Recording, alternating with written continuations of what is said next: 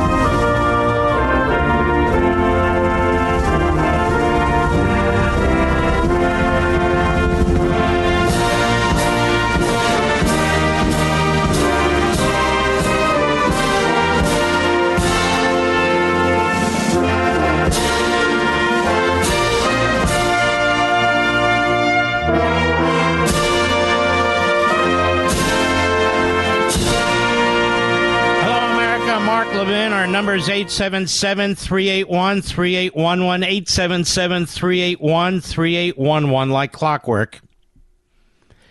A lame duck Congress.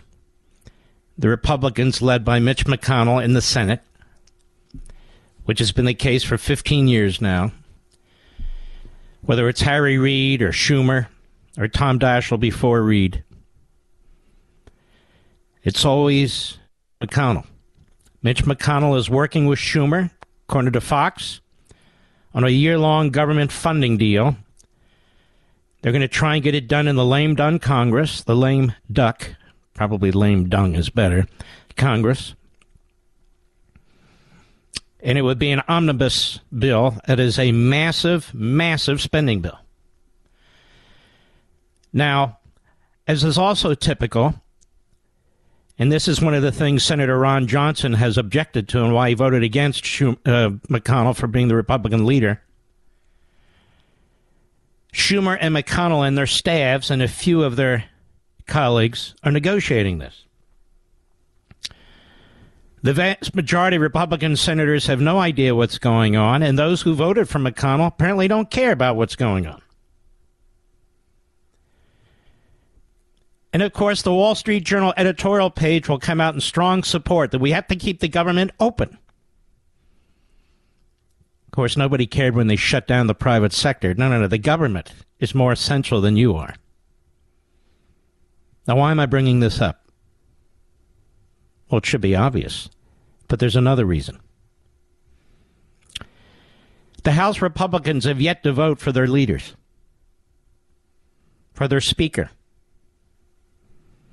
They've yet to do it because of 5 boneheads in the House of Representatives who are Republicans, who have no alternative candidate, who can get anything close to a majority. Nothing close to a majority. And who are playing right into the hands of Schumer and McConnell, right into the hands of Pelosi and the Democrats and Hakeem Jeffries, and right into the hands of the Republican moderates, who at some point are not going to sit on their hands, or they're going to demand that they pick the speaker. Who are these 5 boneheads who are going to allow McConnell and Schumer to work out the budget, who are preventing us from subpoenaing the FBI and the Department of Justice, conducting investigations of the Biden crime family? We only have 2 years. Who are these Republicans? Who are they? Who claim to be such solid, stalwart conservatives? Who are they? How can they be so stupid? They have no conservative alternative. They have nothing. Who are they? Matt Gaetz. Oh, he's enjoyable to watch on TV. He's a very clever debater. Utterly useless. Andy Biggs, a phony conservative who as the Senate president in Arizona blocked the Convention of States vote in the Senate. Only until he ran for the Congress and won was the Senate in Arizona able to vote for it as well as the Assembly, and did it pass. Bob Good in Virginia just got elected to his second term. His second term. Who is this moron? Ralph Norman in South Carolina. Never heard him. Don't know a damn thing about him. And Matt Rosendale, Montana, who I met, who was on this show when he was running the first time around. Seemed like a solid conservative. Now he's part of the Gang of Five saboteurs. They know they have no plan B. They know they have no plan at all. The other conservatives in the Freedom Caucus and elsewhere, they have finally figured this out. But what's with these five knuckleheads? They're playing right into the hands of the Democrats, right into the hands of the establishment Republicans, right into the hands of the media. Meanwhile, there's McConnell, off on the side, working out a deal with Schumer. Everybody's in the dark. And the Republicans in the House have no voice. They have no say. And these five have no plan.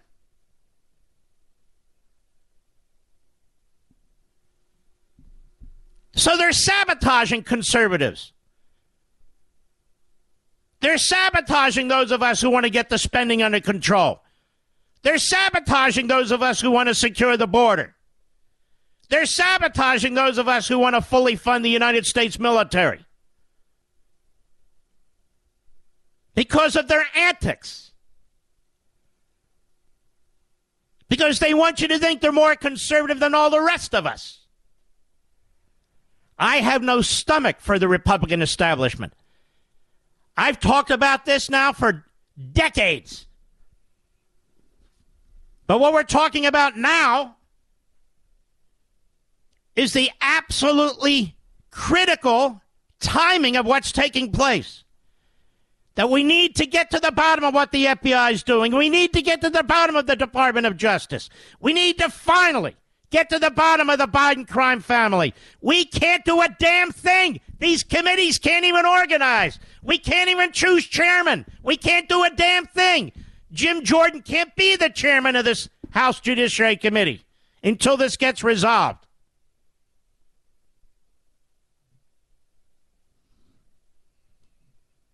What are they waiting for? What are Gates and Biggs and Good and Norman and Rosendale waiting for? They can call the show, any damn one of them, or all of them together. They should. And defend themselves. And defend themselves.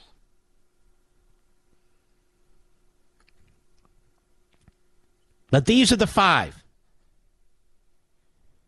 A gang of five saboteurs are making it impossible to get on with these investigations, to get on with fighting the spending and getting the debt under control, to making it impossible to deal with this cabinet secretary, Department of Homeland Security, making it utterly and completely impossible.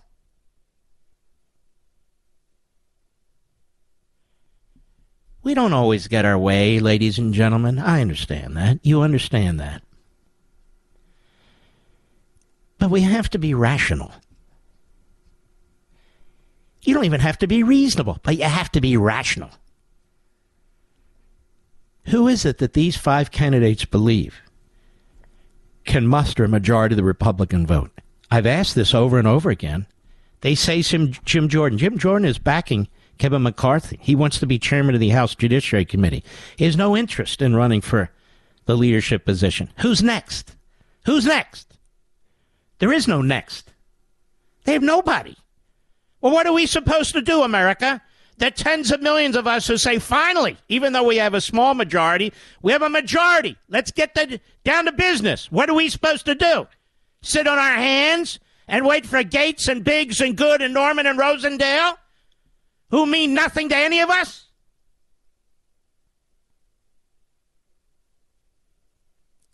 This lame duck session is dangerous.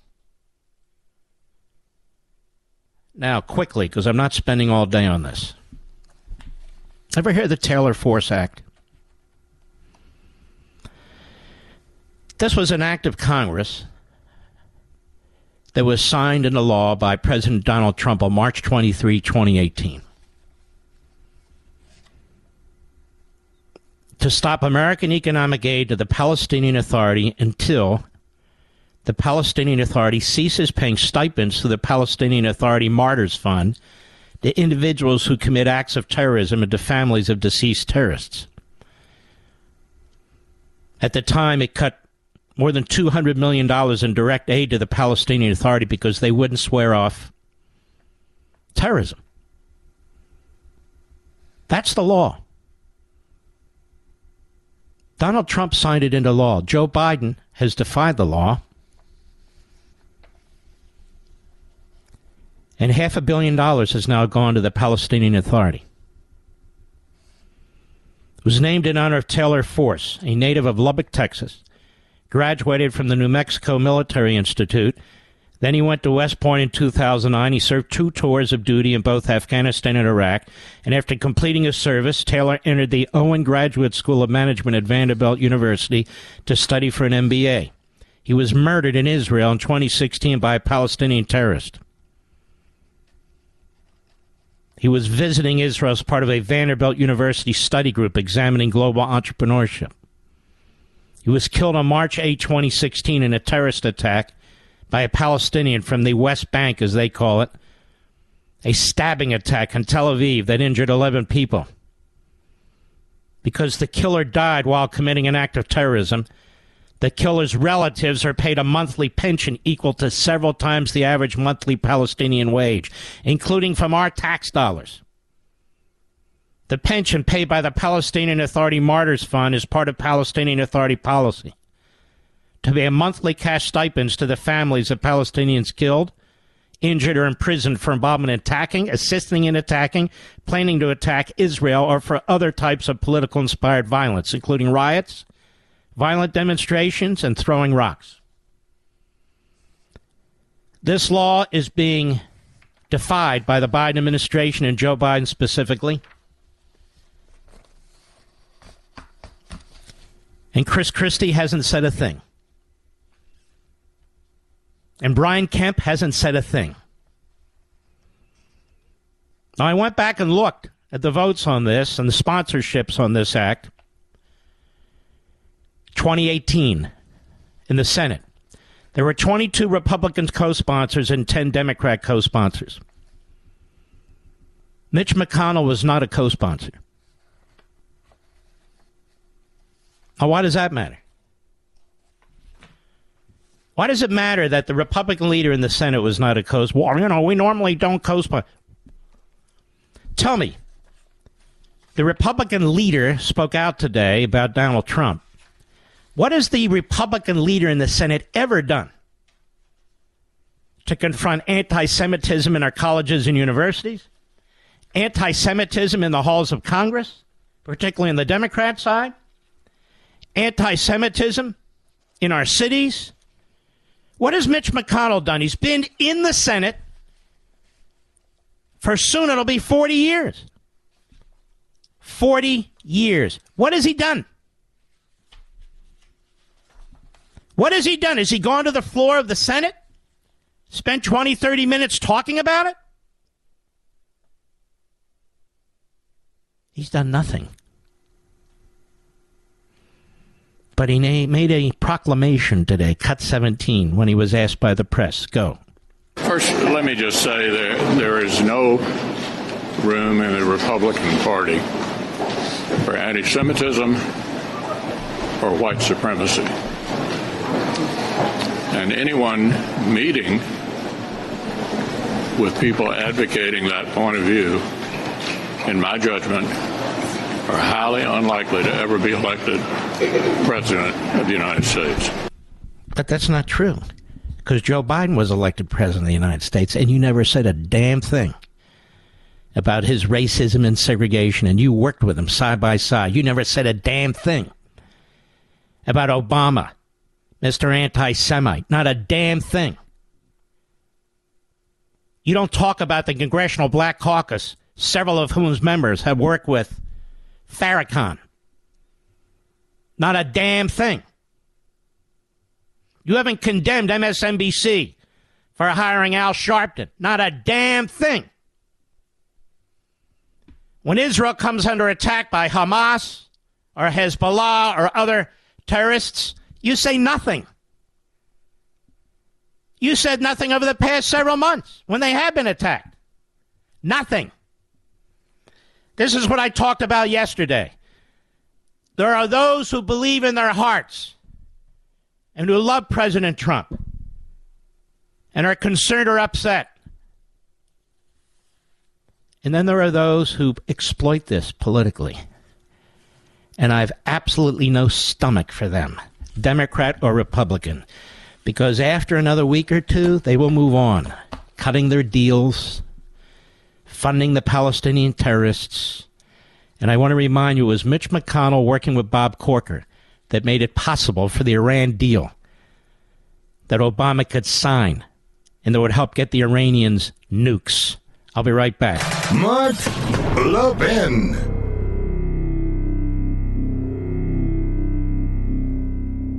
Folks, our great nation was founded on the principle of all men are created equal. But far too many of our nation's colleges and universities, including those in the so-called Ivy League, continue to insist on using race as a factor for admissions. And the Supreme Court is deciding a case on this subject right now. But there's a unique American college that doesn't discriminate based on race. It never has, and it never will. And it's my favorite college, Hillsdale College. Hillsdale was founded in 1844 to educate, quote, all persons, irrespective of nationality, color, or sex, unquote. It continues that policy today, admitting students on the strength of their character, ability, and intentions, not their heritage or background. My friend Larry Arnn, the president of Hillsdale College, recently published an article explaining Hillsdale's colorblind policies and its related refusal of government funding, even indirectly in the form of federal student aid. Read it for yourself at levinforhillsdale.com. And after you read it, you may even want to support Hillsdale with a year-end gift. So please go read Dr. Arnn's article today at levinforhillsdale.com. That's Levin for Hillsdale.com.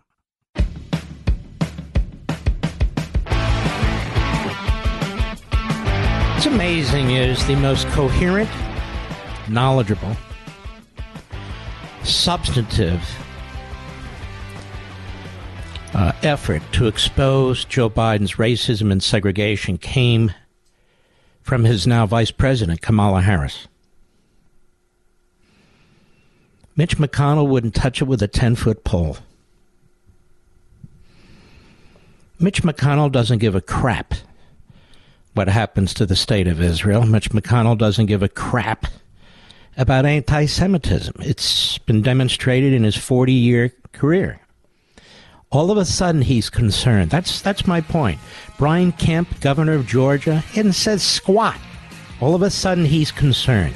Chris Christie, who was governor of New Jersey, where anti-Semitism is spreading like a bad thigh rash.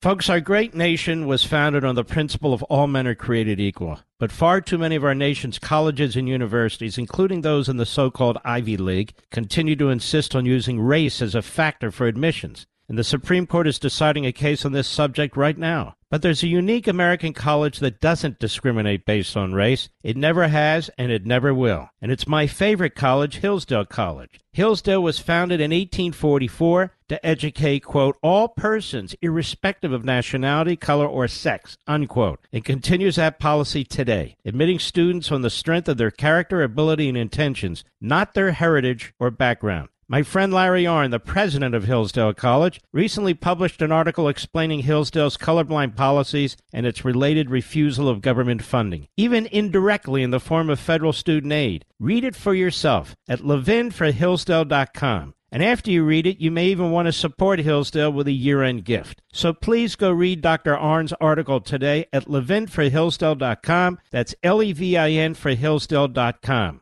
Mark Levin, Liberties, General, Patton. Call into the Mark Levin Show now at 877-381-3811. What do Keith Ellison, Maxine Waters, James Clyburn, Al Sharpton,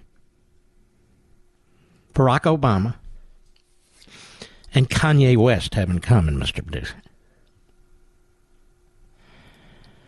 Their association with Louis Farrakhan, to different degrees and in different ways. The mere meeting with him, the mere attending an event with him. Ellison, Waters, Clyburn, Sharpton, Kanye West have all defended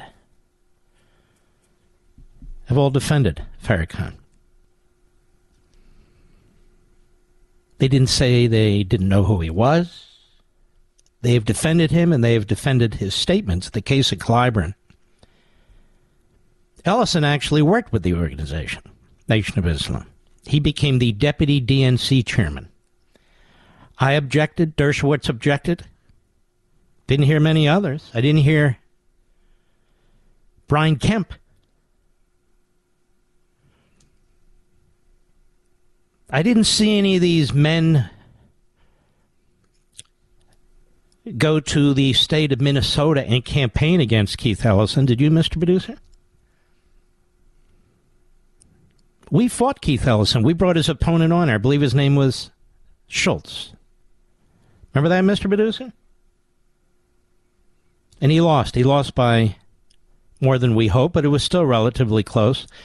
What did Chris Christie do to try and defeat Keith Ellison? Nothing. Brian Kemp? Nothing. How about the editorial pages of the New York Times and the Washington Post? Nothing. CNN? MSNBC? Nothing.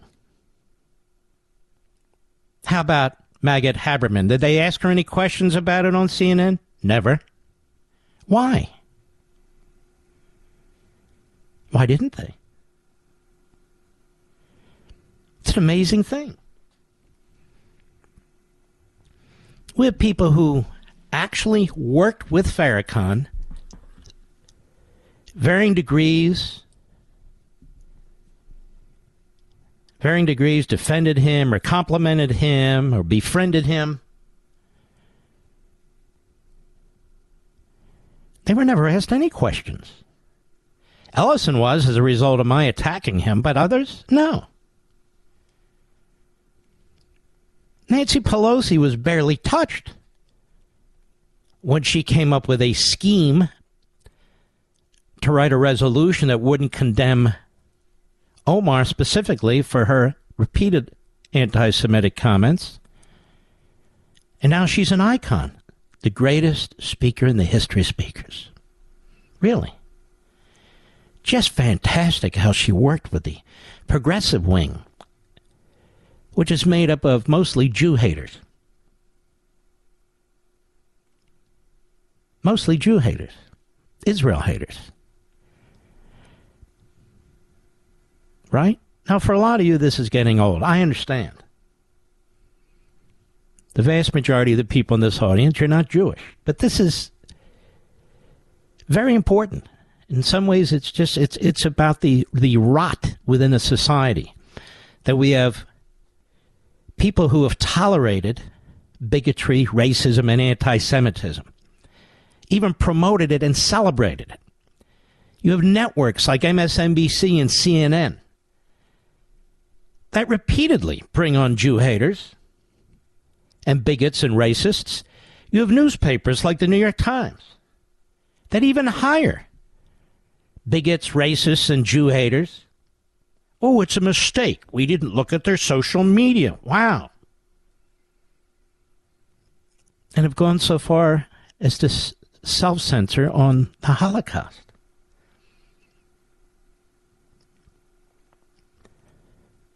There needs to be some perspective here, but there's not going to be, because the name Trump comes up. I'm not defending anything. All these months when I've been condemning anti-Semitism, what's been going on in Brooklyn, what took place at the synagogues, in the riots, the Marxist riots of 2020, the failure to prosecute hate crimes in Democrat cities, Black Lives Matter, we exposed them as a Marxist organization, an anti-American, anti-Jewish and Israel organization. But Black Lives Matter was supported by the media, supported by the Democrat Party, supported by Mitt Romney. Supported by Mitt Romney. What did Mitt Romney say today, Mr. Producer? Cut 18, go. It's disgusting to invite people like that to meet with a former president of the United States. I think it's been clear that there's no bottom to the degree to which President Trump will degrade himself and the nation. That's what I mean. The exploitation for political reasons. Degrade himself and the nation. Mitt Romney publicly celebrated Black Lives Matter, marched with them. Even though he knew it was an anti-Semitic organization, even though he knew it was an anti-American Marxist organization. He embraced Black Lives Matter. Mitt Romney. But people are interested in what he has to say about Trump because he hates Trump. That doesn't serve any purpose. You see, the people attacking don't give a damn about anti-Semitism. They don't give a damn about it. Their careers demonstrate it. It's swirling all around them, and they've been silent about it. It's going on in our college campuses and our universities. It's going on in news platforms throughout the country. It's taking place in our public schools as I speak. And what did Mitt Romney say about it? Nothing. He was marching with Black Lives Matter. Trump wasn't marching with Black Lives Matter. But he was. Trump signed the Taylor Force Act. Mitch McConnell wouldn't be a co-sponsor. Trump killed the Iran deal. Mitch McConnell made it possible.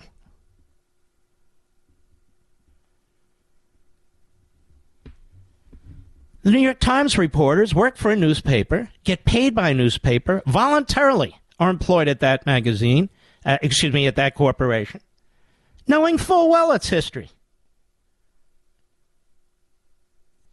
What kind of a media outlet self-censors on Adolf Hitler and the Third Reich? But they're very upset with Trump. And every time Israel takes incoming from Hamas or Hezbollah or anybody, takes about 24, 36 hours because Israel fights back until the New York Times trashes the Jewish state. What about Obama and Reverend Wright? Media tried to cover it up. How do you sit in a church for 20 damn years when a guy who is spouting Louis Farrakhan type comments about America, about white people, about Jews, how do you sit in the pews for 20 damn years? Unless you want to sit in the pews for 20 damn years. We're not talking about a lunch. We're talking about every Sunday sitting in the pews listening to a bigot. How do you do that? But it's Barack Obama. Nobody's perfect. Some people are more imperfect than others. I've already said that, in my opinion, the former president must distance himself from the Kanye West. I understand his reaction to loyalty to people who've been loyal to him and so forth and so on. It's a very positive characteristic, except in this case. And he said he didn't know who Fuentes was. Kanye West is still accepted by rappers all over the country. You don't hear about that.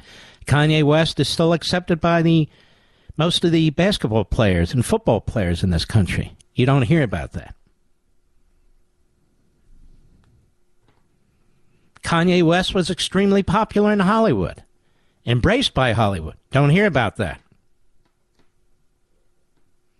Why?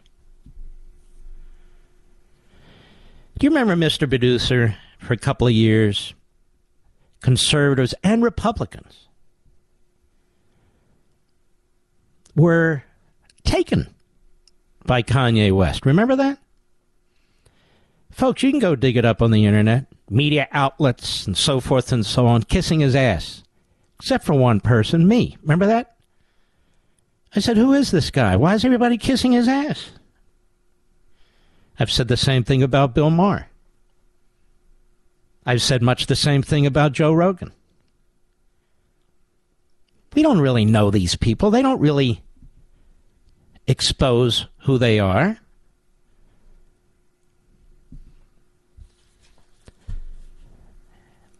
But in the case of Kanye West, I never understood the interest in him. Never did. Fuentes, honestly, I didn't know who he was. So when President Trump says I didn't know who he was to the whole world, I believe him. I didn't know who he was, and I do this every day. Sorry, I don't keep track of all these little bastards. Apparently they keep track of me, but I don't keep track of them.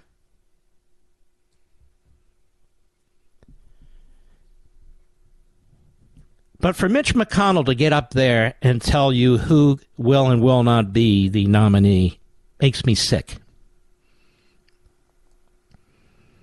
Because he's been in the Senate about 40 years.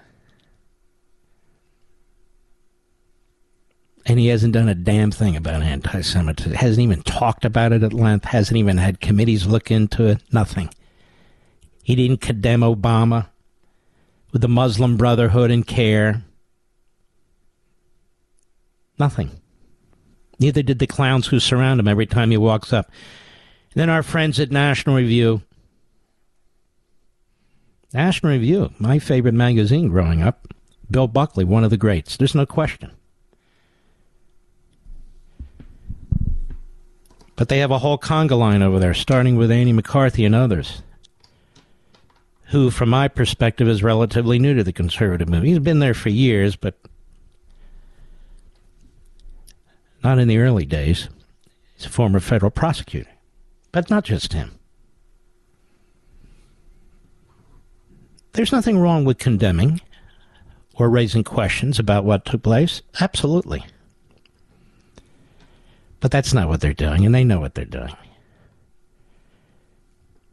And just like the New York Times, in its reprehensible coverage of the Holocaust, the National Review has reprehensible essays and writers at the time who were quite young when it came to segregation in the South, including Bill Buckley. Bill Buckley would renounce it. Bill Buckley evolved over time, no question about it, as did many people. But you would think a magazine that's built on that foundation would say their piece and then move on, but it doesn't. And they have no intention of doing it. There were a number of essays written at National Review. They put them together. I was contacted by them, and I was asked to join them. Because early on, I supported Cruz over Trump, over everybody. I'd known Ted for decades. Ted is a good man. He remains a good man. I was critical of Trump because I didn't think he was sufficiently conservative. A lot of you were. A lot of us were. But I said, no, I'm not going to participate in a smear and in a campaign with a group of others. I don't work that way. But McCarthy did and others did. And the truth is, they've never changed their mindset. That's why I suggested you read this piece by Victor Davis Hanson, who no longer writes at National Review, over at American Greatness, that he put out a few days ago. It's a very important piece, very smart piece. It's not all gushy. It's not all positive. It's just a very intelligent piece. Now, I want to move on, and I'm going to move on. I'll be right back. Mark Levin.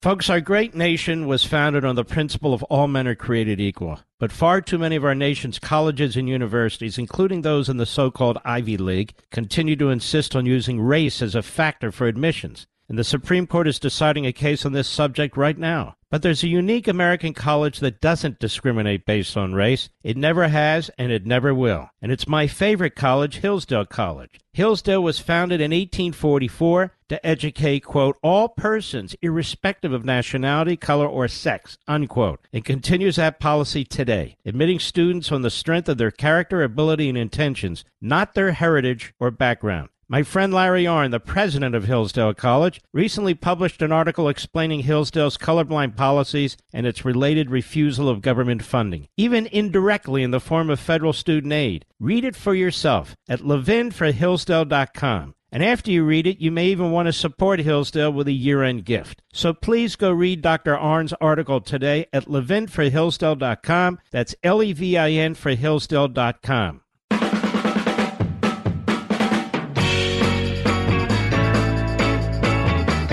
The attack on Elon Musk continues. And to have the presidential spokesidiot threaten Twitter and Elon Musk, because Twitter used to be the lapdog of the Biden administration and the Democrat Party, is disgusting. And they're going to keep an eye on it, says the spokesidiot for the idiot. In a free country, they're going to keep an eye on Twitter. Meanwhile, they're not going to keep an eye on Apple. Apple, as I speak, America, Apple, led by liberals from Silicon Valley worth hundreds of millions of dollars, Apple silently and quietly did communist China's dirty work the other day and made it very difficult, if not impossible, for one Chinese citizen to communicate with another, to censor them at the direction of the Communist Party of China. Have you heard much about that? A multi-trillion-dollar company has thrown on the side of the Communist Party of China against the people of China, in many ways setting foreign policy for the United States of America. More on this when I return. This segment of the podcast is exclusively sponsored by Pure Talk. Pure Talk offers great coverage and can save your family money on your wireless bill every single month. Go to puretalk.com to find the plan that's right for you. Thank you again for listening, and thank you so much for this sponsorship, Pure Talk. He's here. He's here. Now, broadcasting from the underground command post, deep in the bowels of a hidden bunker, somewhere under the brick and steel of a nondescript building, we've once again made contact with our leader, Mark Levin. Hello, America. Mark Levin here. Our number, 877-381-3811, 877-381-3811. I want you to listen to what Ron DeSantis had to say today at a press conference about Apple possibly getting rid of Twitter on the App Store. What is it that Elon Musk has done that is so horrific? What he's done, ladies and gentlemen, is similar to what Ron DeSantis has done in Florida. And whether people want to hear it or not, it's similar to what Donald Trump did as president. As the culture continues to decline, and as the ideological, monopolistic tactics of the Marxist left take hold and are enshrined, any pushback is to be met with all-out destruction. And so the goal now is to destroy Elon Musk, to destroy his businesses, to mob his advertisers, and to use the instrumentalities of government to investigate him, to investigate his company, and to threaten him. The same thing's been done to Donald Trump. The same thing will be done to Ron DeSantis. That's the way the Marxist left works. That's why, if you agree with me, you despise people like Romney, like McConnell, and others. We're more than happy to play at the 40-yard line and to embrace significant aspects of this agenda while pretending they don't. They're very pernicious individuals. And so Apple is threatening to destroy Twitter as it simultaneously gives aid and comfort to the Communist Chinese government, which is trying to crush and, if necessary, kill, murder protesters, much like the Iranian Islamo-Nazi regime. And so what Apple has done, because it's been bought and paid for by the Communist Chinese, is suspended AirDrop, correct, Mr. Producer? So important pieces of information like video and so forth can't be shared with and among citizens, correct?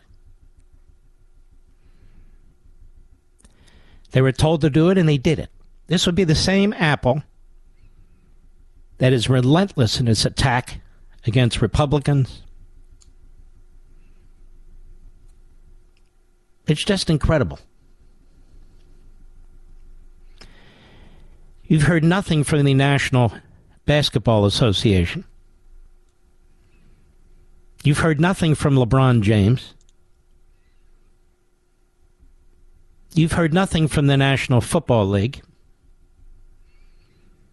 You've heard nothing from the Players Union, the Players Association of any of the leagues. Nothing. And you've heard next to nothing from Joe Biden. And nothing from the Secretary of Defense, nothing from the Secretary of State, nothing from the National Security Advisor. Nothing. China has been murdering and torturing the Uyghurs. You've heard nothing from the Muslim Brotherhood. Really nothing from CARE. Certainly nothing sustained. Nothing. Zero. It would appear, ladies and gentlemen, that the Communist Chinese and the culture that they've created or attempted to create has devoured our culture rather than the other way around. The intention of opening our markets and our systems to the Communist Chinese was so that we would influence them. That's what the Bushes wanted to do. That's what they wanted to do. That's what they believed, and they failed spectacularly. Rather than devour their culture, they've been devouring ours.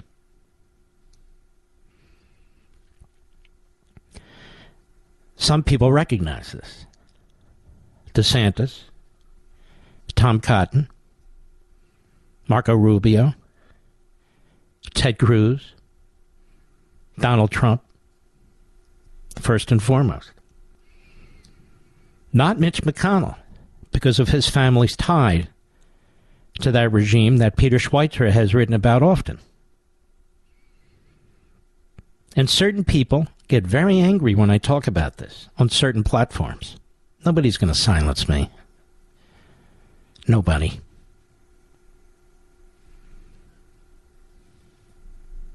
Ron DeSantis at a press conference today.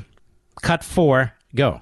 And then as you've seen that go on in China, there's reports that Apple is not allowing the protesters to use this airdrop function where they're trying to communicate. That obviously is providing aid and comfort to the CCP. And so you see that report, and that's very concerning. And then when you also hear reports that Apple is threatening to remove Twitter from the App Store because Elon Musk is actually opening it up for free speech and is restoring a lot of accounts that were unfairly and illegitimately suspended for putting out accurate information about COVID. That's like one of the main things that's being reinstated. So many things these experts were wrong at, and you had people on Twitter that were calling that out.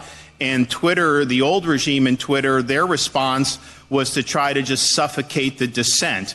And Elon Musk knows that's not a winning formula, and so he's providing free speech. And so if Apple responds to that, by nuking them from the App Store, I think that would be a huge, huge mistake, and it would be a really raw exercise of monopolistic power that I think would merit a response from the United States Congress. And so don't be a vassal of the CCP on one hand and then use your corporate power in the United States on the other to suffocate Americans and try to suppress their right to express themselves. And so I'm glad things are changing at Twitter.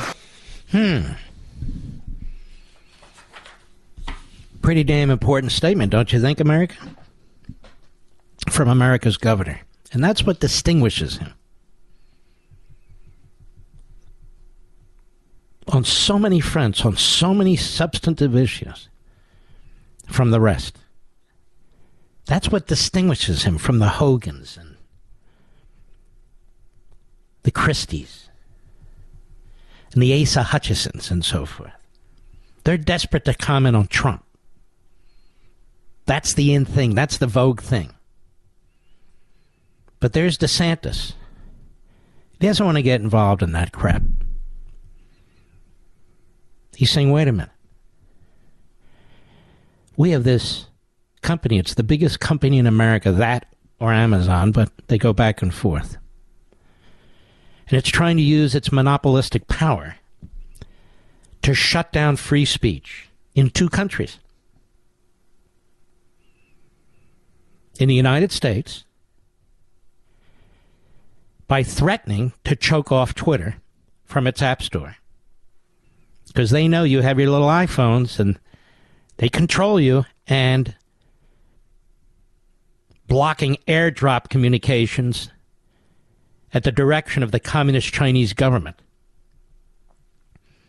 so that the citizens of China can't communicate with each other about their lives, their families, their freedom.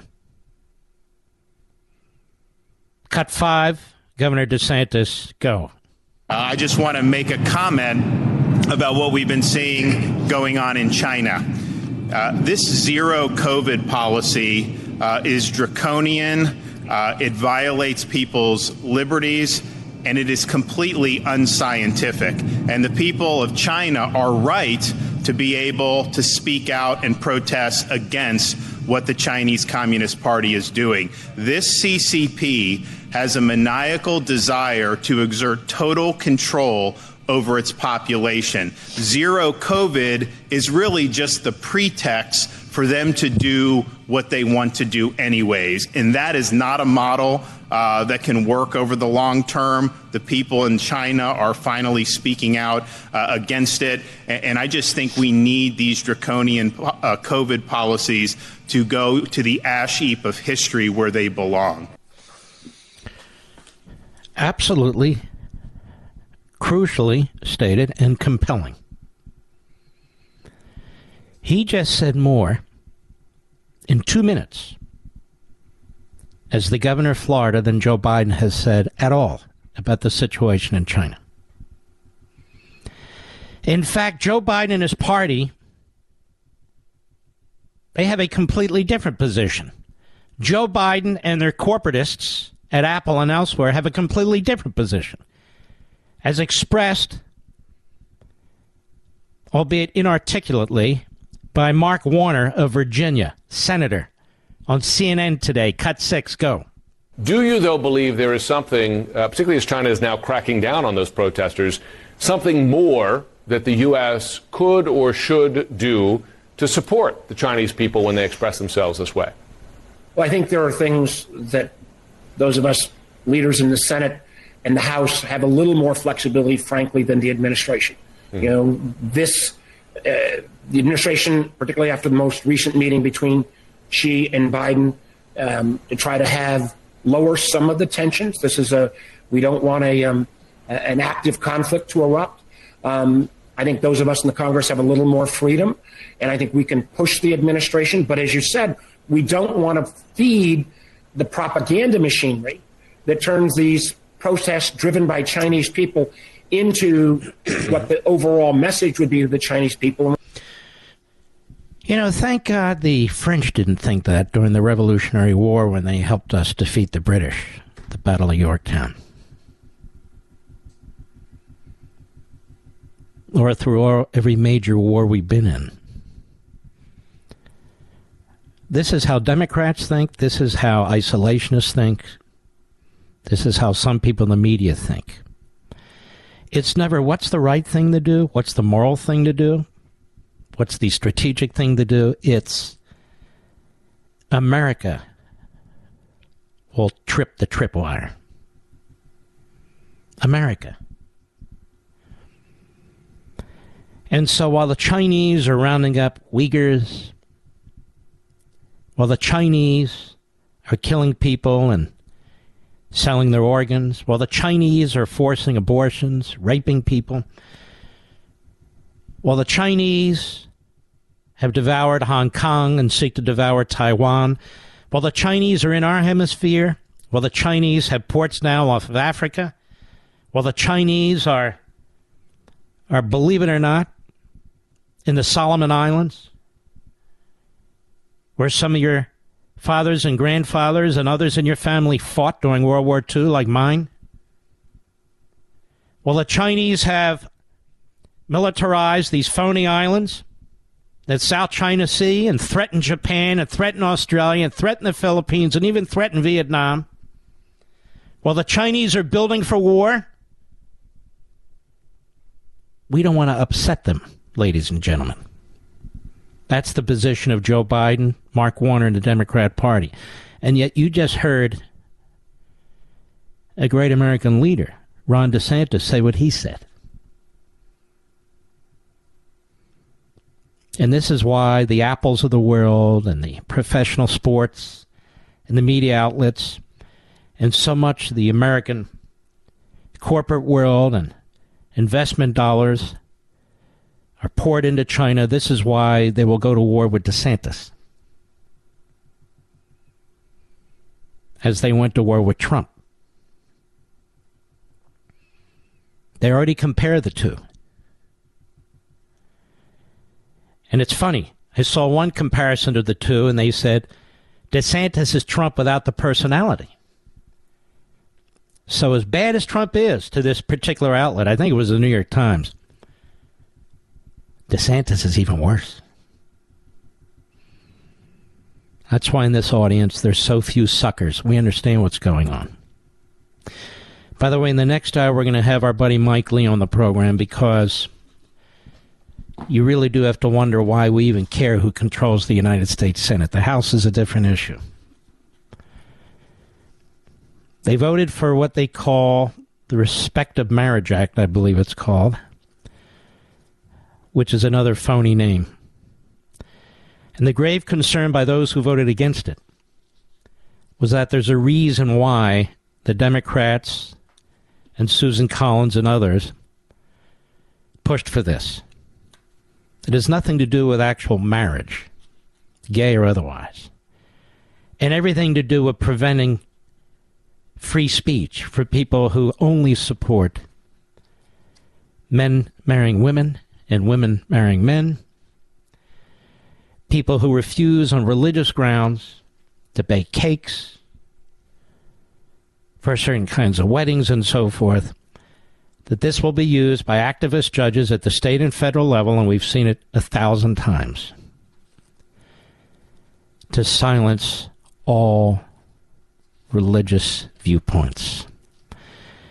And Mark Warner and Romney and Portman and a lot of other Republican frauds have promised that, no, we passed an amendment to change that. Their amendment has no teeth.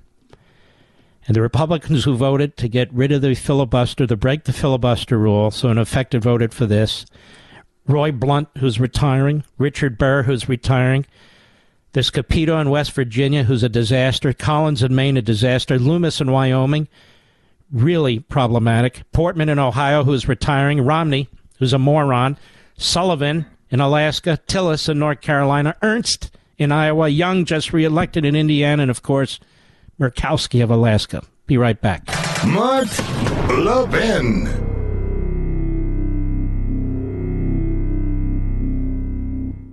There's literally no reason to pay Verizon, AT&T, or T-Mobile over $80 a month for wireless when you can get the same service on the same network at Pure Talk for half the price. Yep, talk, text, and blazing fast data, just $30 a month. Those other guys are making you pay for thousands of retail stores you don't go into, perks you don't use, and massive profits to keep their shareholders happy. You know who Pure Talk wants to keep happy? Their customer, you. That's why they've invested in a U.S.-based customer service team. It's why they give you more data options than unlimited, because they won't charge you for data you don't need. I switched to Pure Talk because I like supporting a company owned by a U.S. veteran. I like supporting a company who supports me and my values. And I invite you to switch to Pure Talk too. They're my guys. Switch to Pure Talk in less than 10 minutes. Go to puretalk.com and enter promo code Levin Podcast. That's Levin Podcast to save 50% off your first month. Again, puretalk.com and enter promo code Levin Podcast. So, ladies and gentlemen, we're going to have Mike Lee on the program in less than an hour to discuss this act. They always name these things in ways, how could you vote against this? But we do. We have 12 Republicans who voted to break the filibuster. Most of the usual suspects, except for one or two. Really one, Loomis, great disappointment, unfortunately. And what have they done? What have they done to marriage? Have you participated in this? You're not even aware of this, are you?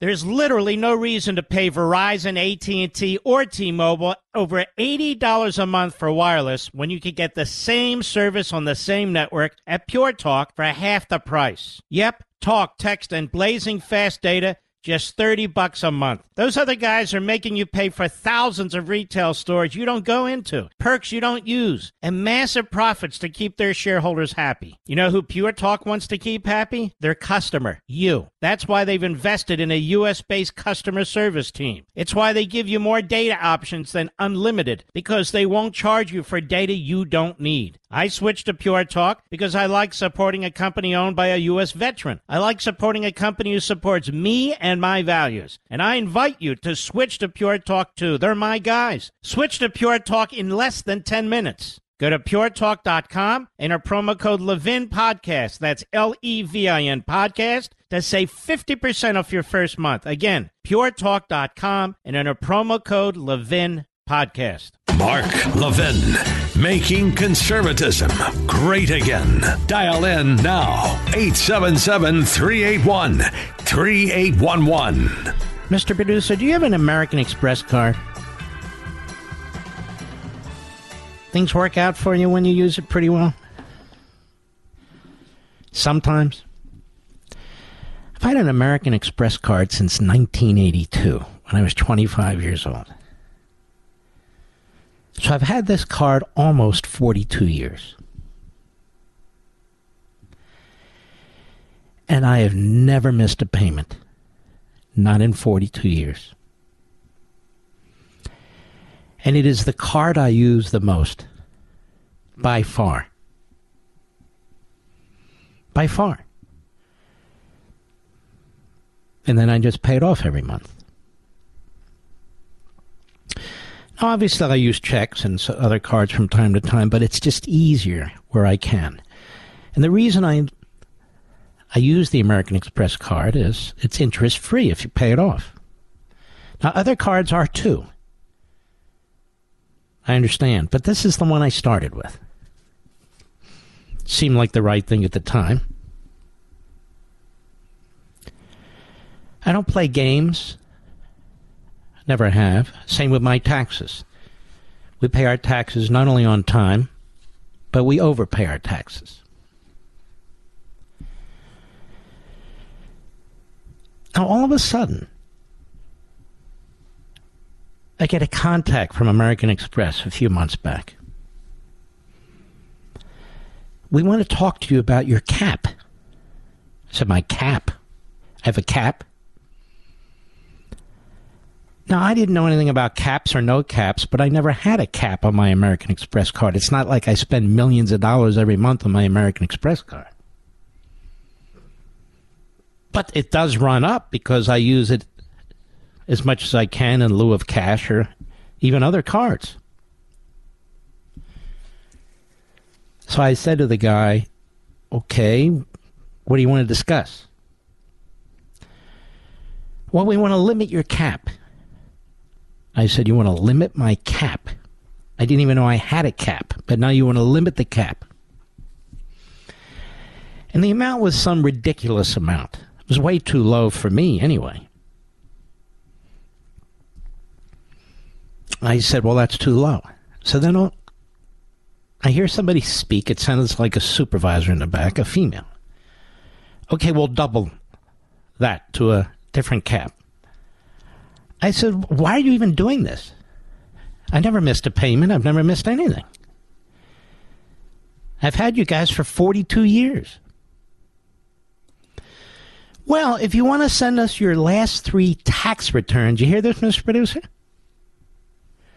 To a credit card company?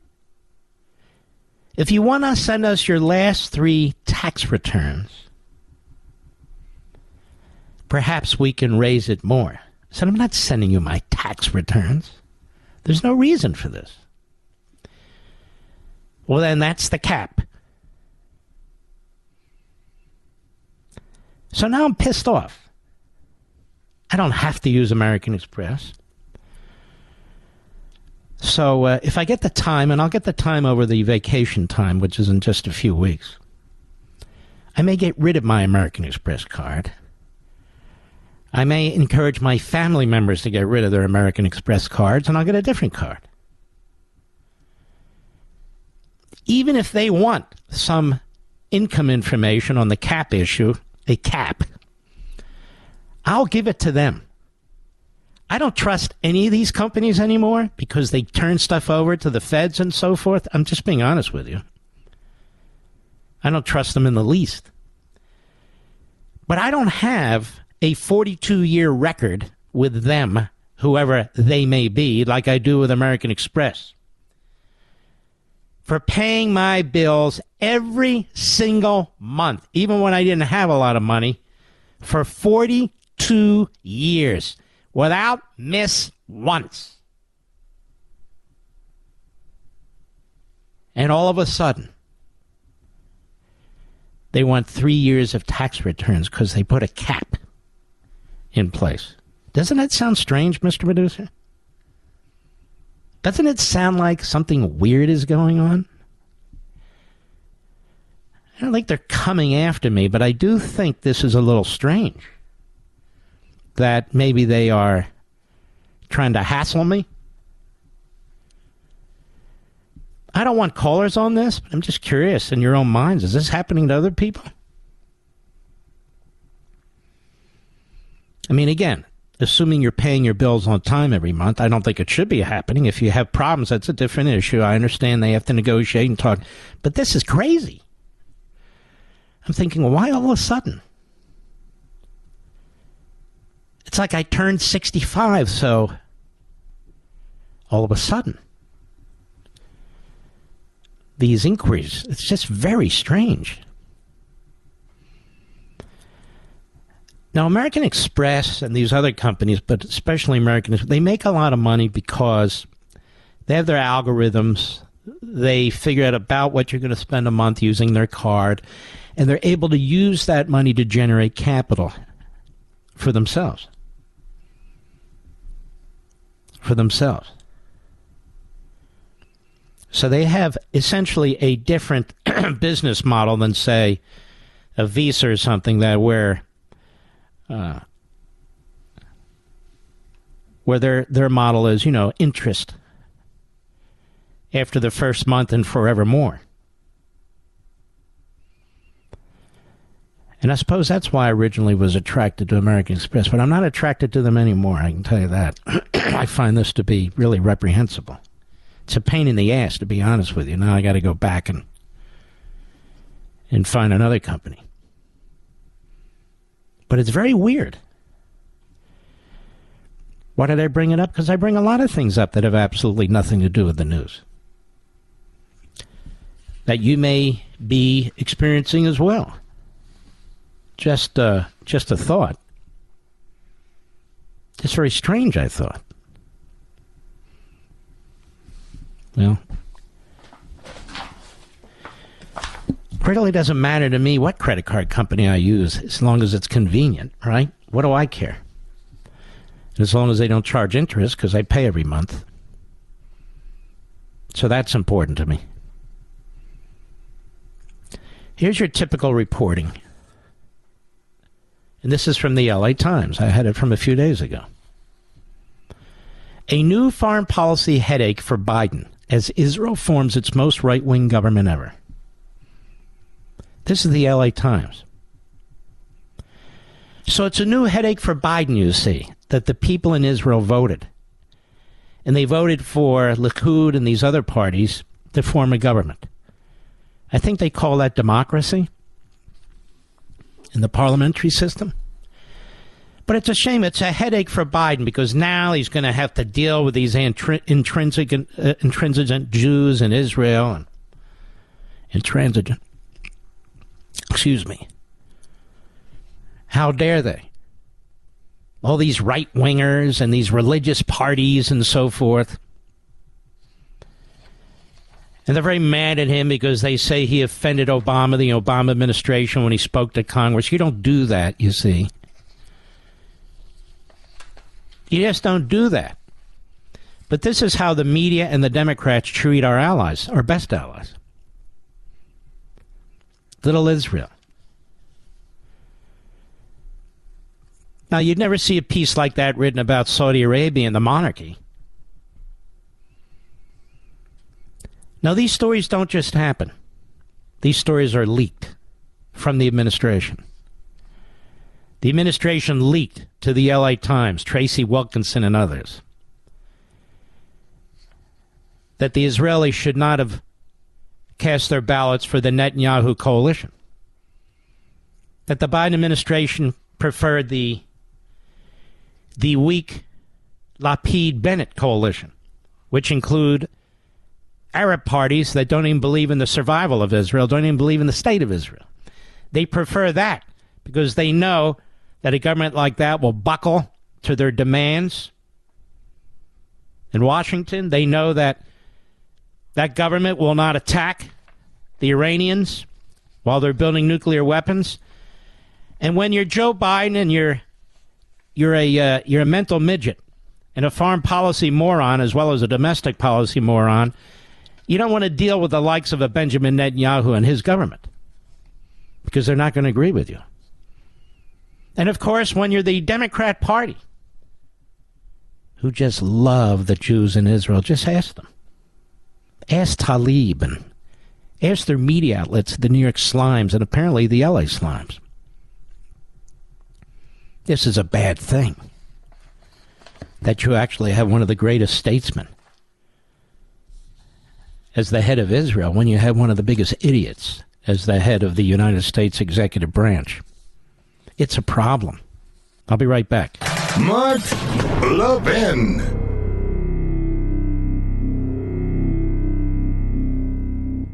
There's literally no reason to pay Verizon, AT&T, or T-Mobile over $80 a month for wireless when you can get the same service on the same network at Pure Talk for half the price. Yep, talk, text, and blazing fast data, just $30 a month. Those other guys are making you pay for thousands of retail stores you don't go into, perks you don't use, and massive profits to keep their shareholders happy. You know who Pure Talk wants to keep happy? Their customer, you. That's why they've invested in a U.S.-based customer service team. It's why they give you more data options than unlimited, because they won't charge you for data you don't need. I switched to Pure Talk because I like supporting a company owned by a U.S. veteran. I like supporting a company who supports me and my values. And I invite you to switch to Pure Talk too. They're my guys. Switch to Pure Talk in less than 10 minutes. Go to puretalk.com and enter promo code Levin Podcast. That's Levin Podcast to save 50% off your first month. Again, puretalk.com and enter promo code Levin Podcast. The new British Prime Minister, Rishi Sunak, made a declaration today. And here's what he said about the relationship between Britain and Communist China. Cut 10, go. Now let's be clear, the so-called golden era is over, along with the naive idea that trade would automatically lead to social and political reform. But nor should we rely on simplistic Cold War rhetoric. We recognise China poses a systemic challenge to our values and interests. A challenge that grows more acute as it moves towards even greater authoritarianism. Instead of listening to their people's protests, the Chinese government has chosen to crack down further, including by assaulting a BBC journalist. The media and our parliamentarians must be able to highlight these issues without sanction, including calling out abuses in Xinjiang and the curtailment of freedom in Hong Kong. So you have Governor DeSantis, who's made a strong statement about Communist China and its allies in America, including the Apple Corporation. You have the brand new, newly minted Prime Minister of Britain condemning Communist China. The so-called golden era is over. And you have the President of the United States hiding under his desk. Hiding under his desk. And that's what's taking place tonight as I speak. As the people of China are brutalized, as the people of Iran are brutalized. Mark, what does this have to do with us? I'm so sick of this stupidity of those who would drag us into a real war and pretend it is we who would drag us into a real war. These are liberty movements that have had nothing to do with us, but have had to do with what the Declaration of Independence talks about, what Edmund Burke wrote about, what our great founders of this country fought for. We can at least give them verbal support, can't we? So they know that we know what's going on. But the response of Mark Warner and his party is, we don't want to be used as propaganda for the enemy. While the people of China are on the precipice, perhaps, of something big. One hopes. While the people of Iran are on the precipice, perhaps, of something big. One hopes. This is the difference between a Reagan and a Trump versus a Biden and an Obama and a Mark Warner. I'll be right back. Ladies and gentlemen, I want to ask you a question. Did you know withdrawing your cash from the bank can be very risky? That's right. Banks are now required to spy on us for the government, and they report any behavior they think is suspicious. It's true. And I was shocked when I read The Secret War on Cash from Swiss America. The new war against cash is really a war against the Constitution, against all freedom-loving Americans. So you need to read The War on Cash. Get your free copy by calling 800-630-1492, 800-630-1492, or visit SwissAmerica.com. Now, this war on cash is growing daily and also includes all forms of digital money. Please get and read The Secret War on Cash free to my listeners by calling now, 800-630-1492, 800-630-1492, or visit SwissAmerica.com. He's here. Now, broadcasting from the underground command post, deep in the bowels of a hidden bunker, somewhere under the brick and steel of a nondescript building, we've once again made contact with our leader, Mark Levin. What is this marriage act, ladies and gentlemen, that the Senate just passed and the House is going to pass during the lame duck? Before we can have the Republicans organized in the House, thanks to these five boneheads, Gates, Biggs, Good, Norman, and Rosendale. What is this? Mike Lee will tell us when he's on the program in about 15 minutes. An amendment that he proposed that would have protected religious liberty was defeated.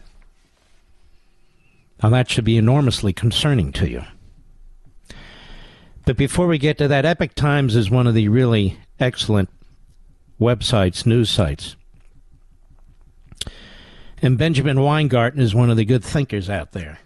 Very sharp. He points out the appointment of special counsel, this guy Jack Smith, and the more we learn, the more sleazy he is, amounts to election interference and sets dangerous precedent. Now, we've talked about that too. But so does Benjamin Weingarten. While Republicans kicked off the 2024 presidential race with the announcement that Donald Trump was running for president, in perhaps the ultimate sign of our ignominious times, Democrats in effect kicked off their half of the contest 3 days later by appointing a special counsel to escalate their political prosecution of him. This is where our democracy, quote-unquote, stands today, with its purported defenders engaging in the singularly anti-democratic act of sicking a hyper-politicized law enforcement apparatus on a candidate for the highest elected office on dubious grounds, thereby subverting the political process by which we decide who represents us. Well said. At a minimum, no doubt to an approving President Joe Biden, his law enforcement arm is now engaged in what amounts to election interference against arguably the president's top challenger, ironically probing in part then President Trump's alleged interference with the transfer of power in 2020, when Trump could make the case that the deep state did the same to him with the inception of Russiagate in 2016 and onward. Worse, with Attorney General Merrick Garland's appointment of Jack Smith as special counsel, the prospect of a former president being charged and convicted of something, anything, is more real than at any time during the perpetual campaign to purge Trump from the body politic. This guy should be writing the editorials at the Wall Street Journal and National Review.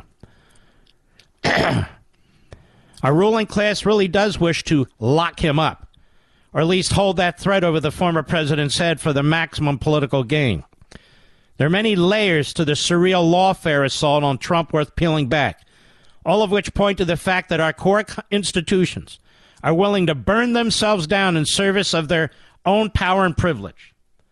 For starters, we have the inherent third world nature of the current president, by way of his attorney general, pursuing criminal charges against his predecessor and present challenger. This is an extension of the third world, Soviet show trial style, January 6th committee preceding it. The law enforcement apparatus carrying out the investigations has time and again acted third world-like as the ruling class's sword and shield. Such third worldism in our politics, weaponizing the national security and law enforcement apparatus against ruling class opponents, has now been normalized and institutionalized. No Justice Department has ever pursued such probes on such grounds concerning such debatable charges under such circumstances as this one. The 2024 presidential election may hinge in large part on what case or cases the Justice Department can make over a document dispute, as even federal law enforcement has acknowledged is at issue with the Mar-a-Lago materials and the manner in which a president contested an election. Setting aside for a minute the contempt with which DOJ and FBI has treated Trump time and again, look at on the merits. The agencies have punted far more clear-cut cases concerning the handling of documents by officials with far less authority than the commander-in-chief. He's talking about Hillary Clinton, among others, of course.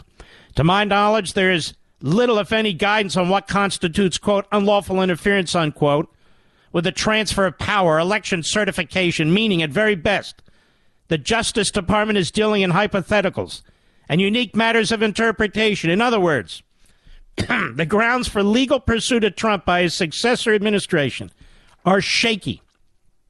And the cases to be made are novel, to put it mildly.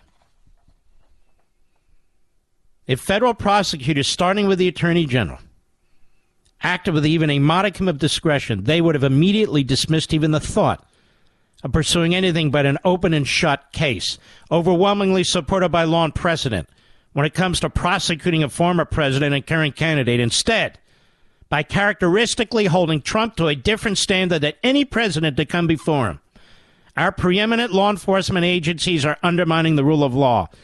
And it's too bad, by the way, that Bill Barr doesn't comprehend this, or all the other former federal types and analysts. Another aspect of the story is Garland's artful attempt to insulate himself from an inherently hyper-political prosecution that his Department of Justice initiated in the first place, and that he ultimately calls the final shots on anyway. In other words, he's got this special counsel who will do all the dirty work, even though behind the scenes he calls the final shots. Excuse me, folks, I'm struggling a little bit here. And all while Biden's son, not to mention other family members who monetize Patriarch Joe's office through dealings with our worst adversaries, face no special counsel. Talk about a double standard. Then there's special counsel Smith's checkered record in spearheading past baseless pursuits of Republicans during his time as head of the Obama Justice Department Public Integrity Section.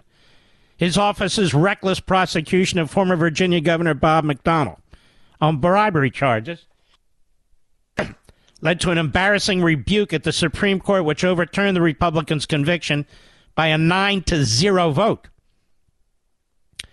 And the special counsel has been implicated in the IRS's targeting conservative nonprofits during the Obama years. And we've learned more since. His wife is a liberal hack, and his mother-in-law is a liberal hack. And then, of course, there's the myriad ways the prosecution can and will be exploited to hobble candidate Trump, cast a cloud over the GOP primary process, stymie congressional Republicans likely to probe aspects of January 6th, perhaps the DOJ and FBI themselves, and sideline those members in contesting the 2020 presidential election, all while distracting from the Biden administration's misdeeds. And there's the precedent that all of this sets, the legal persecution of Trump, an insurance policy of sorts, should the political persecution of him and his supporters fail, is beyond chilling. Those who loathe Trump, his policies, his people, have proven they are willing to eviscerate the American system in the name of defending it from traitors, authoritarians, and insurrectionists. Their projection is reaching its apex. Should it persist, we will be an unrecognizable country. It's a great piece by a great writer and thinker, Benjamin Weingarten. I've cited him before. As I said, he should be writing editorials at the Wall Street Journal and National Review, but of course not. And that's all true. I'll be right back. Mark Levin.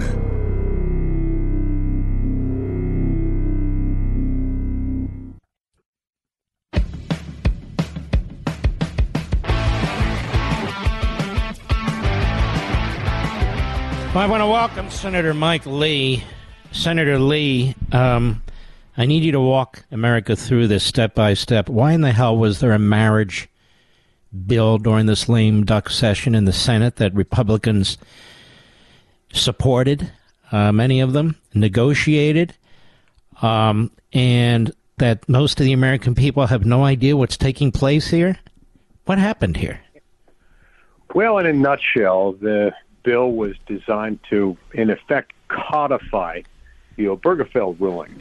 Some people were getting nervous based on Justice That's same-sex marriage.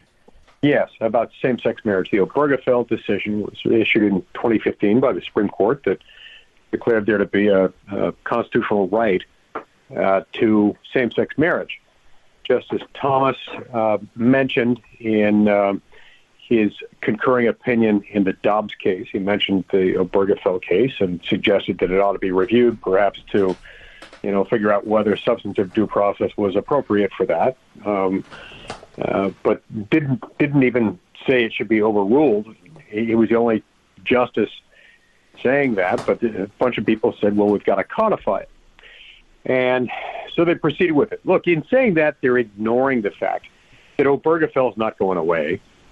The stare decisis, the doctrine the Supreme Court uses to decide whether to keep relying on precedent, doesn't play the same way with same-sex marriage as it did with abortion. Nobody thinks it's going away, but the Democrats decided they needed to codify it anyway.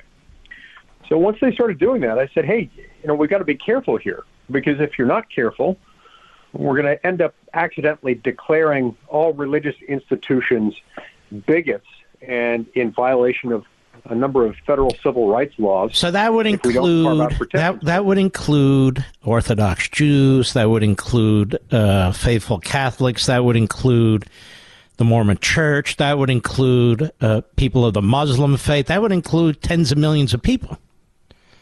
Yes, and the ones we're most worried about aren't as much the mosques, synagogues, and churches as we have reason to worry about nonprofits that are religiously affiliated. For example, religious schools, colleges, and universities that have a religious mission. If they don't recognize... And we already saw that with yeshiva schools in New York, correct? Yes, seen that with yeshiva schools. So pretty much any religiously observant Orthodox Jewish school or Muslim school and many Christian schools are going to have an issue because religious orders backing them don't believe in same-sex marriage. And it's on the basis of a religious belief that they don't believe in same-sex marriage, not on the basis of any kind of bigotry, just religious belief. So I pointed out that we could have a real problem. There's a line of cases going back to 1983 involving Bob Jones University that suggests that entities like this can have their tax-exempt status removed, even if it's on the basis of a religious belief. So I thought we need to take away the authority from the federal government, including the IRS, to punish religious institutions that for religious reasons don't recognize same-sex marriage. And I drafted an amendment prohibiting that, saying that, this bill can't be allowed to pass unless it has this religious protection built into it. Tragically, today, the United States Senate passed legislation that codified Obergefell, but did not adopt my amendment or any comparable amendment providing that protection to religious nonprofits and other religious institutions and individuals. It's a sad day, really, because as you point out, we're in a lame duck session of Congress. A Republican House has just been elected and is about to kick in a few weeks. Had they waited just a little bit longer, had there not been 12 Republicans, had there been fewer than 10 Republicans willing to vote with the Democrats on this issue, fewer than 10, well, this couldn't have been done until at least the next Congress. And the next Congress, if it got done, it would be done much more respectfully of religious freedom. Moreover, I think even in this Congress, they might well have been able to adopt this thing had these 12 Republicans not made it so darn easy for the Democrats to pass it without the religious protection. They had other language in there that provided some religious protection, but not for the problem I'm describing. It was far inadequate for that. They passed it anyway, and I think that's really sad. Now, Mark Warner went on TV and smeared you and said that you're just doing this to obstruct this and that there's protections built into this law, and you certainly didn't have an opportunity to respond to that. Would you like to? Yeah, so it was unfortunate. He's apologized since then, and I appreciate his apology. It is important that we speak with clarity when speaking with others. He went on there and in response to a question from Shannon Bream on Fox News Sunday, who asked him, what about Mike Lee's amendment? Don't you think that's necessary? And he went on to say, well, Mike Lee, first of all, Mike Lee's a Mormon, and the Mormon Church supports this bill without the amendment, making it sound like my church spoke for me and making it sound like my church was against my amendment, which wasn't true. Yeah, but by the way, and Romney sounded the same way, just for the record. But go right ahead. Right, which is also unfortunate. And anytime somebody mischaracterizes somebody else's church or their own church, that's unfortunate. And then he compounded the error by saying, "Look, here's the deal. Mike Lee had a chance to pass this amendment at a simple majority threshold in the Senate," which wasn't true. We finally voted on it today. This was, 10 days ago or so. He was claiming that I had already had a chance to get it passed at a 51-vote threshold, which wasn't true, and made it sound like that, coupled with my church's position on it, meant that the only reason I could be doing this was to engage in bad faith delay tactics. It's just a cheap, sleazy move to characterize somebody else's church, somebody else's religion as speaking for them, and then saying that you couldn't possibly have a good faith legislative objective in trying to create this religious protection. Like I say, Mark Warner apologized to me today for that.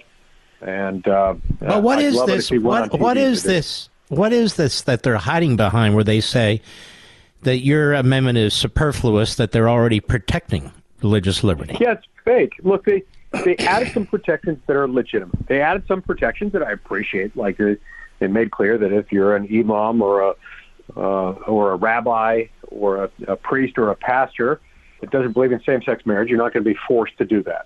I accept that. That's great.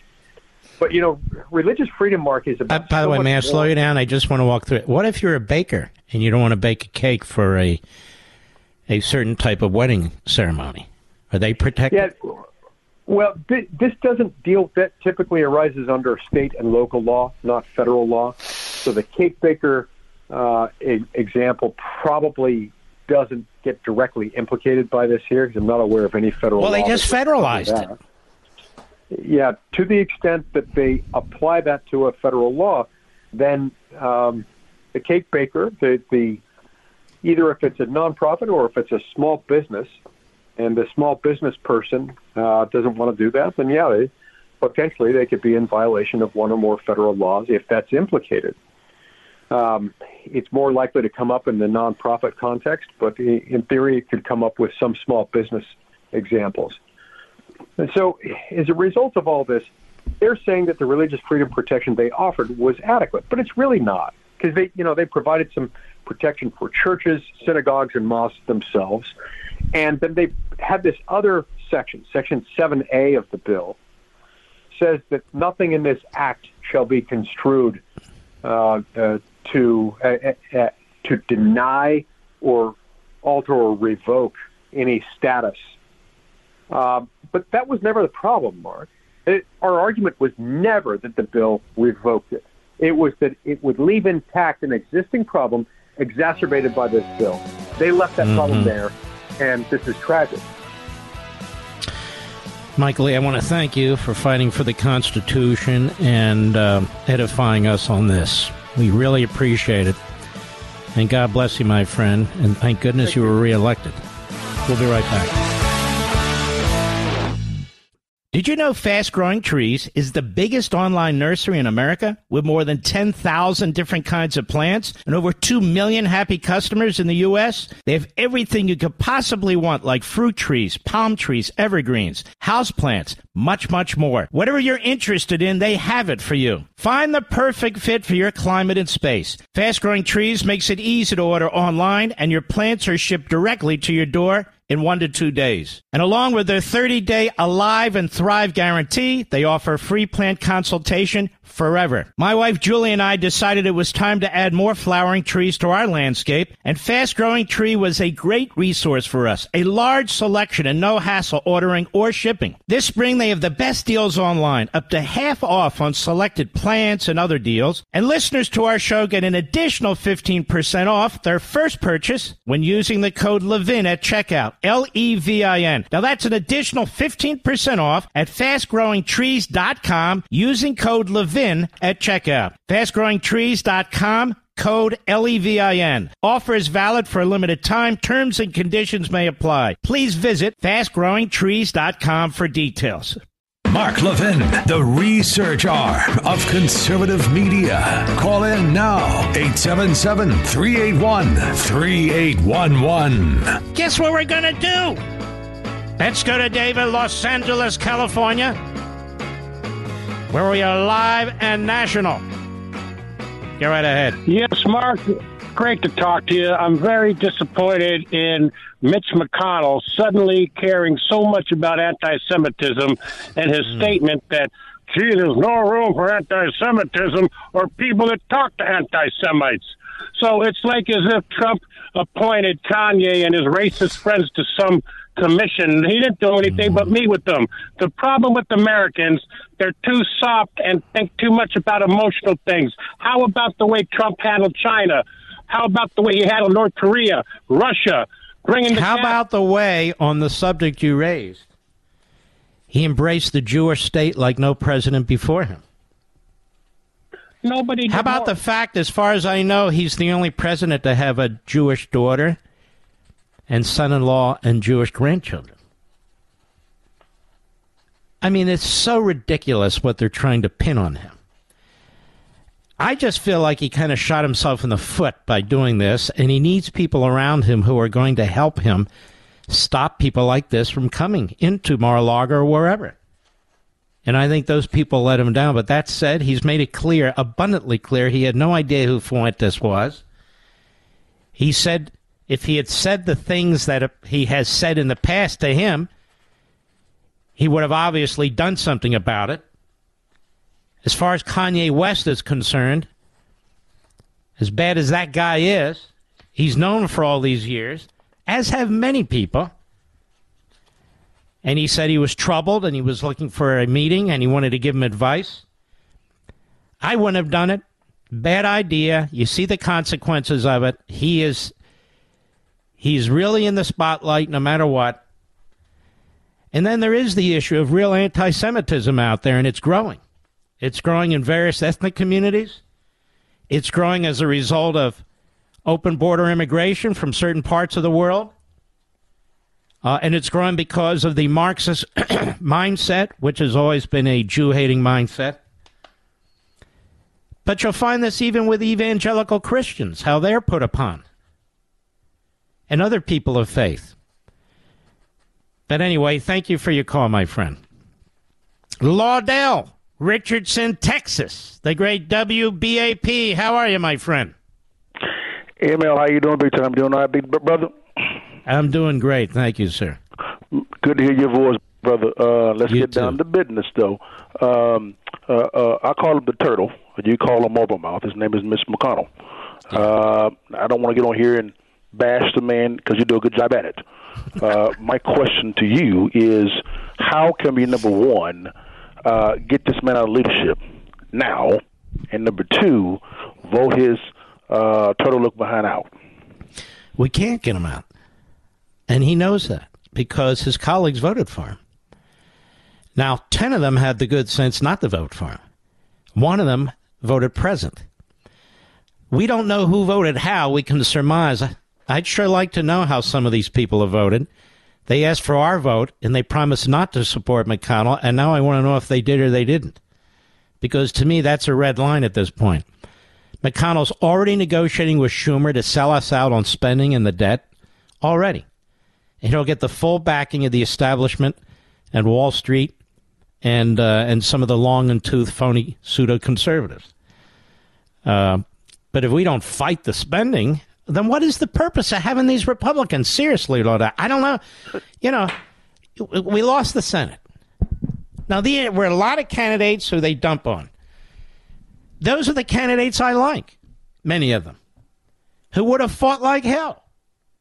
It's not enough to have a majority. You need a majority of statesmen. You need a majority of people who are going to do something. And apparently this majority of Republicans in the Senate, or minority, is not. I have more hope for the House. Yeah, I would say my last question, ML, is this here is, now you made a point, you said we can't get him out. Is there anyone that's man enough to run against this man at the end of his term? Oh, in Kentucky. Well, yes. I think I'll be 112, but that doesn't seem to stop them, does it? But if he chooses to run again, we're going to have to become active in that campaign to defeat him, because that is the only way to do it. But he's got a stranglehold on the politics in Kentucky the way he does with his colleagues in the Senate. And really, why? Is he smart? No, not really. Is he substantive? No, not really. Has he accomplished great things? Oh, look at the courts. Well, there's more than that. And not really.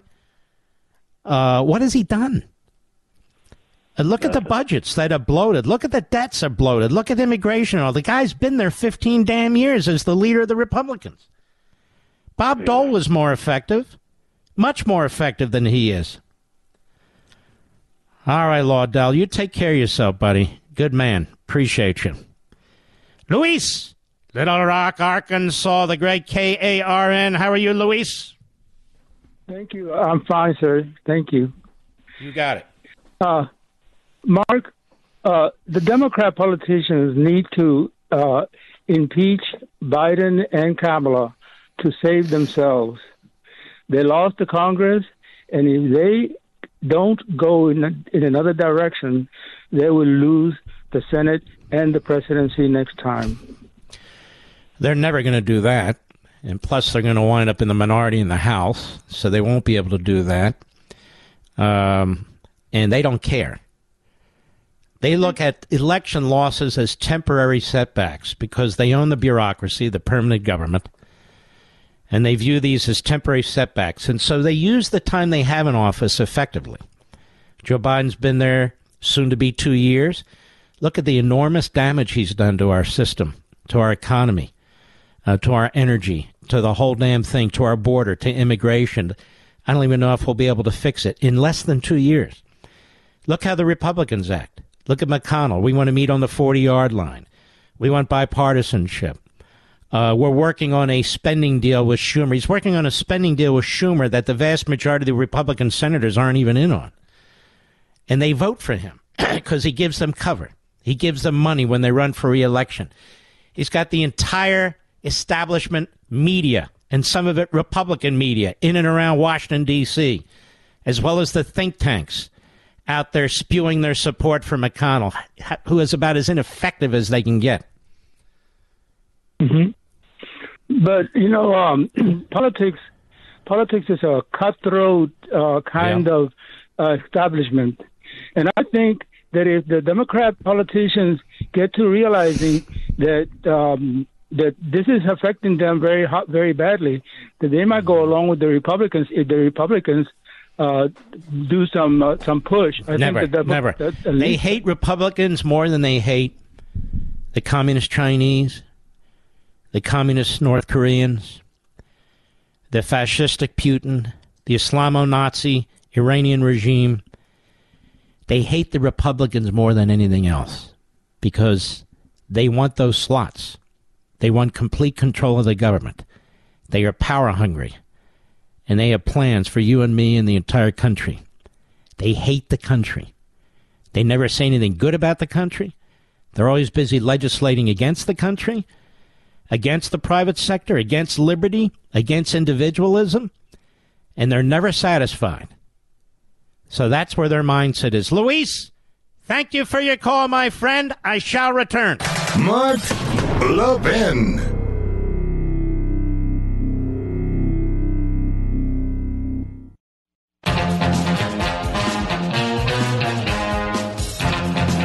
Mr. Producer, I'm going to send you, I'm doing this on air, that's okay, a picture of Patton, a 9-month-old puppy.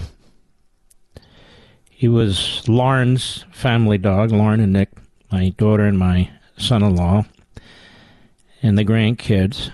He was hit by a car several weeks ago and got an infection as a result of it, and died from it.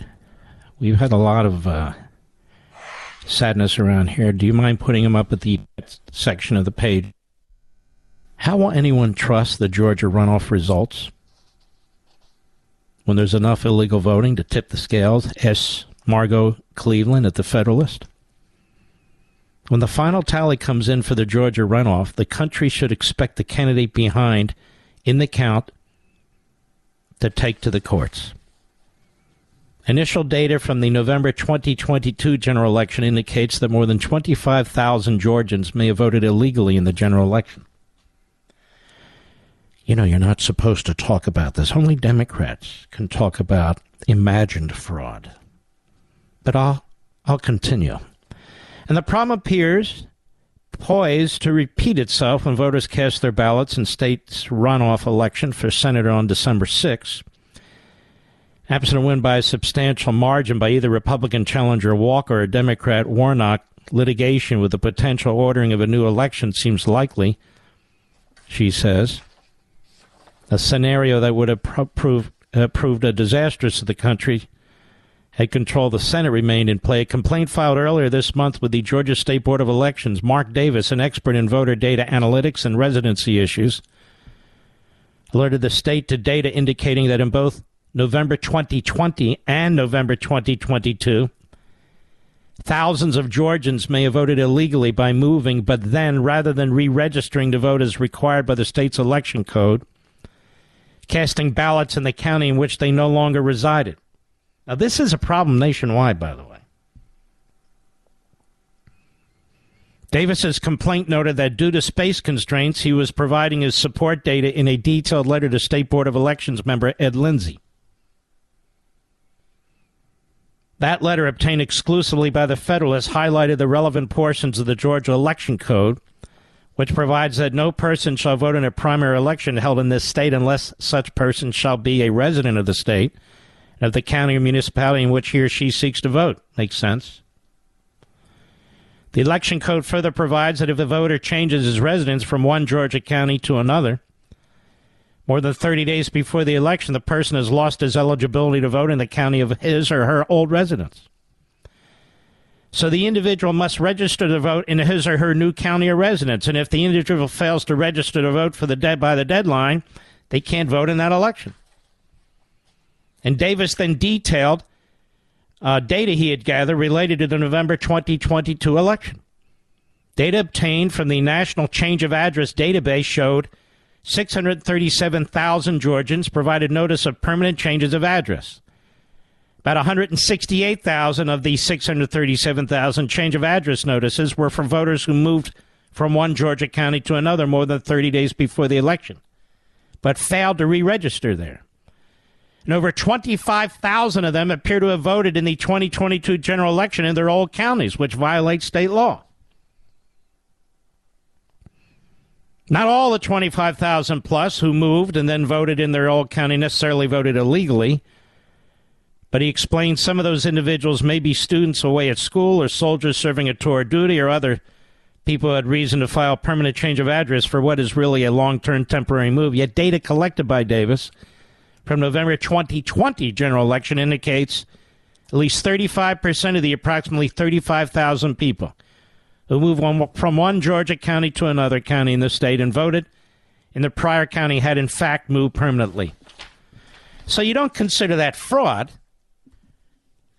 but it is a huge problem.